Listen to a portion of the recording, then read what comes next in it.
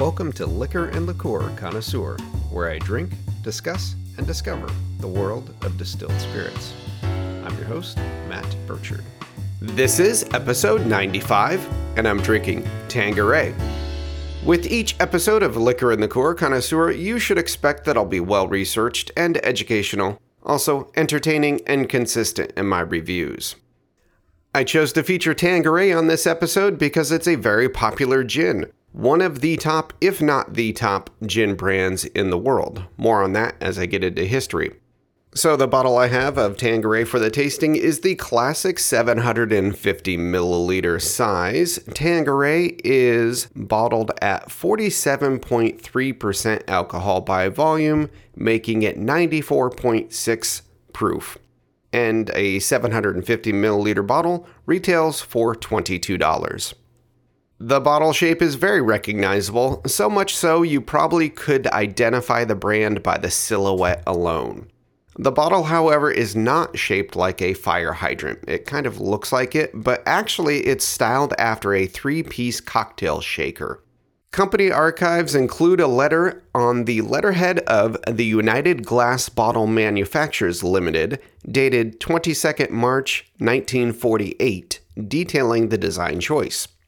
The letter reads, "Dear Mr. Perry, when recently discussing with Mr. Connell the question of the special shape bottle under consideration for the export of gin to certain markets, he expressed the idea that an attractive bottle might be made following the design of the cocktail shaker and making straight sides towards the base in place of the tapered appearance of the shaker. I undertook to have a wooden model made illustrating how this idea would work out, and have pleasure in sending by bearer wooden model SW1049. I venture the opinion that in glass, this wooden model creates a bottle having very distinctive appearance, and the model therefore submitted for your consideration. Yours sincerely, H.J. Judd." Prior to 1948, Tanqueray was bottled in a clear glass bottle without much unique to it. But this current bottle I have, it's remained little changed since 1948 and is molded in green glass. It has a wide band a little lower than the shoulder where a cocktail shaker would fit together. This also is what gives it that fire hydrant look.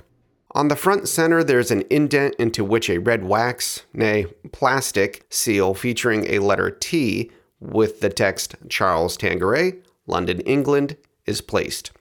Back in 1948, this was a paper seal and was upgraded to wax and then plastic at some point. The neck is short and stubby, and the bottle is capped with a silver-colored metal screw cap. Top of the cap features a stylized pineapple, which is taken from the Tanqueray family coat of arms. This coat of arms is featured on the front label, centered above the calligraphy-styled text for the word Tanqueray. The label is white against the green glass, and in red text, all capital letters below Tanqueray is the word imported. This lends credence to the mention in the letter on the bottle design that it was for an export gin, thus import would be important to the purchaser. The label also reads, "Distilled 4 times, made from the world's finest botanicals." A smaller label below the white label reads London Dry Gin, along with proof information. Back of the bottle features the text Charles Tanqueray and Company molded above the wide band. Then at the base, there's the pineapple motif, again molded in the glass. The back label is simple with a few lines of brand lore I'll cover in more detail in just a bit, plus legal info and a barcode. Okay, so let's open it up. Brand new bottle. Metal screw cap, just crack it open. And we'll go for a pour.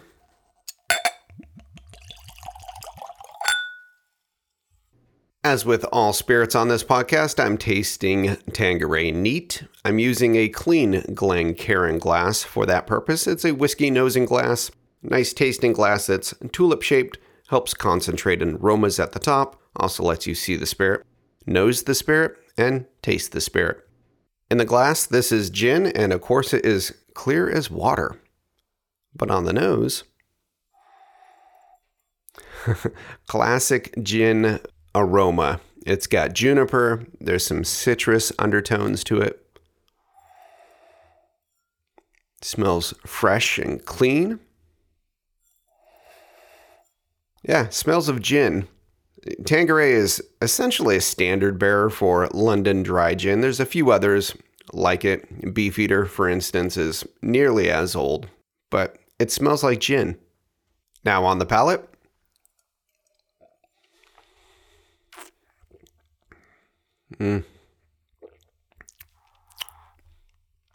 Yeah, clean gin. There's juniper, a little bit of citrus that comes through, a hint of sweetness, some earthiness, balanced bitter. Let's go for another taste.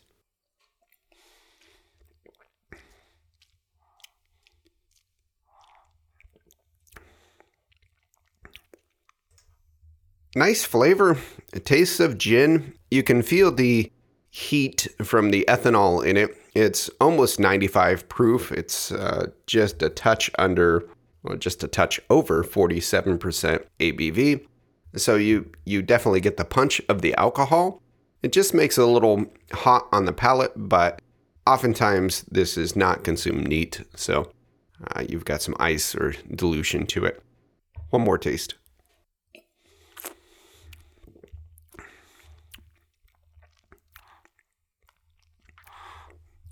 Yeah, juniper with some citrusy notes. It's gin. It's hard to say what else there is. I talk about this with whiskey all the time. It tastes like whiskey because it's whiskey. This tastes like gin because it's gin. Tanqueray is one of the gins you can measure other gins by. This is what gin should taste like.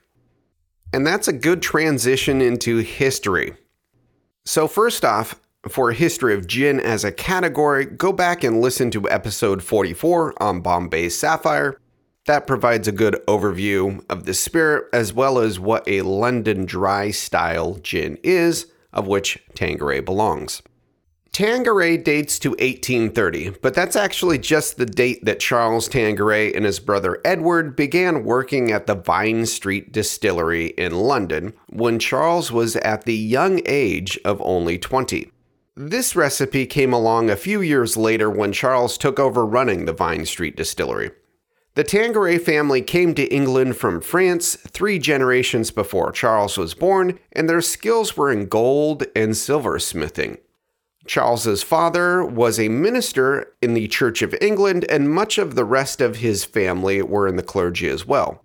So it was a break from family tradition when Charles and his brother pursued distilled spirits rather than holy spirits.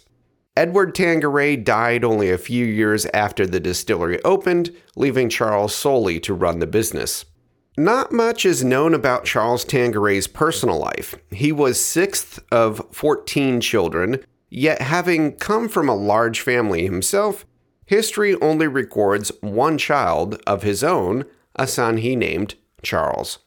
At the Vine Street Distillery, Charles quickly began experimenting with botanicals and developed several gin recipes, but he hit upon a winner pretty quickly with his London Dry. Because he was so good so quickly, it's been speculated that he was helped by an experienced distiller, but however he arrived at the recipe, what we know as Tanqueray today is said to have changed very little from what was being made in the early 1830s. This time coincided with the invention and commercialization of the continuous or coffee still, allowing for a much purer and cleaner spirit to be produced. With a nearly pure ethanol base, botanicals could shine without the need for added sugar to cover impurities. And this is where the London Dry style comes in. It's the lack of added sugar in contrast to an Old Tom gin in particular. After 38 years in the gin business, Charles Tanqueray died, just aged 58 in the year 1868. His son, Charles Waugh Tanqueray, and I'm not sure if I'm pronouncing his middle name correctly, it's spelled W-A-U-G-H. He's often referred to simply by his middle name in order to differentiate him from his father. But this younger Charles took over the business upon his father's death. He had been training to be a grocer, and a grocer in the early 1800s was very different than what we know it today to be. is more of a skilled trade, and he applied this grocer's training to the business of gin. The younger Charles focused on gin only, and he was a good businessman bringing this grocer's experience with him. Less of a scientist or inventor than his father was, certainly. He worked to develop export markets, and in 1898 achieved a goal that his father likely would have approved of. Tanqueray merged with Gordon's Gin, a brand that was both competitor and inspiration to the senior Charles Tanqueray. This created Tanqueray Gordon and Company. Post-merger, production moved from the original Vine Street distillery to Gordon's site. Tanqueray was heavily promoted in America, while the Gordon's brand served more of the hometown English market. This positioning kept the two brands under the same ownership from competing too strongly head-to-head, and the export focus for Tanqueray positioned it well in the minds of American consumers when the grand experiment of prohibition took effect. And while none was legally imported to the U.S. during those years, a strong demand was still present, and enterprising individuals filled the void. In 1933, following the repeal of prohibition in the United States, it's claimed that Tanqueray was the first drink poured in the White House to celebrate. It was a Tanqueray and tonic. World War II impacted Tanqueray, with Axis bombers nearly destroying the distillery, sparing only one still number 4, known as Old Tom. The still has a name, and though they call it Old Tom, it's not to be confused with the style of gin, for the still itself makes London dry style gin. More on Old Tom in how it's made, but suffice it to say the still was saved, repaired, and was back in full production by 1957 at a rebuilt site. In the 1960s, Tanqueray sales got a boost from unpaid celebrity endorsements in the form of the Rat Pack, drinking loads of Tanqueray martinis. The Rat Pack was an informal group of entertainers whose most famous members included Frank Sinatra, Dean Martin, and Sammy Davis Jr. And these guys drank a lot, including at the Buena Vista Social Club in San Francisco, so much so that Tanqueray claims their sales doubled in 1964 without any advertising dollars spent. And it wasn't the Rat Pack buying twice as much Tanqueray, it was the appeal of drinking what these famous guys, these trendsetters, drank. The power of influencers.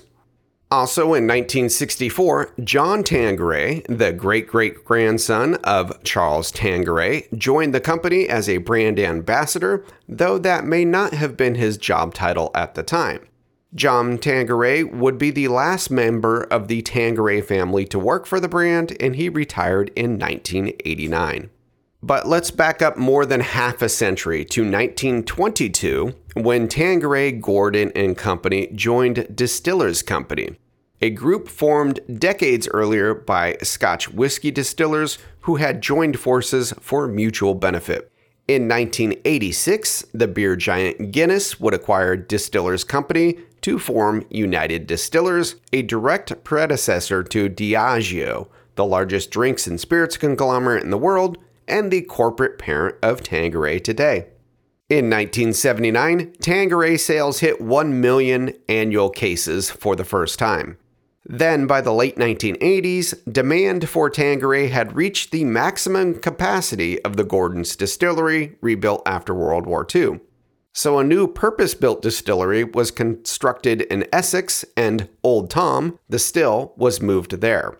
But in 1995, under the corporate guidance of the forming Diageo conglomerate, it wasn't quite formed in 1995, but it was definitely coalescing. So this big corporate owner, they had an eye for efficiency, and Tanqueray production was moved to Cameron Bridge in Scotland to be co-located with one of the most technologically advanced distilleries in the world, with high-volume continuous stills producing neutral spirits for various Diageo brands.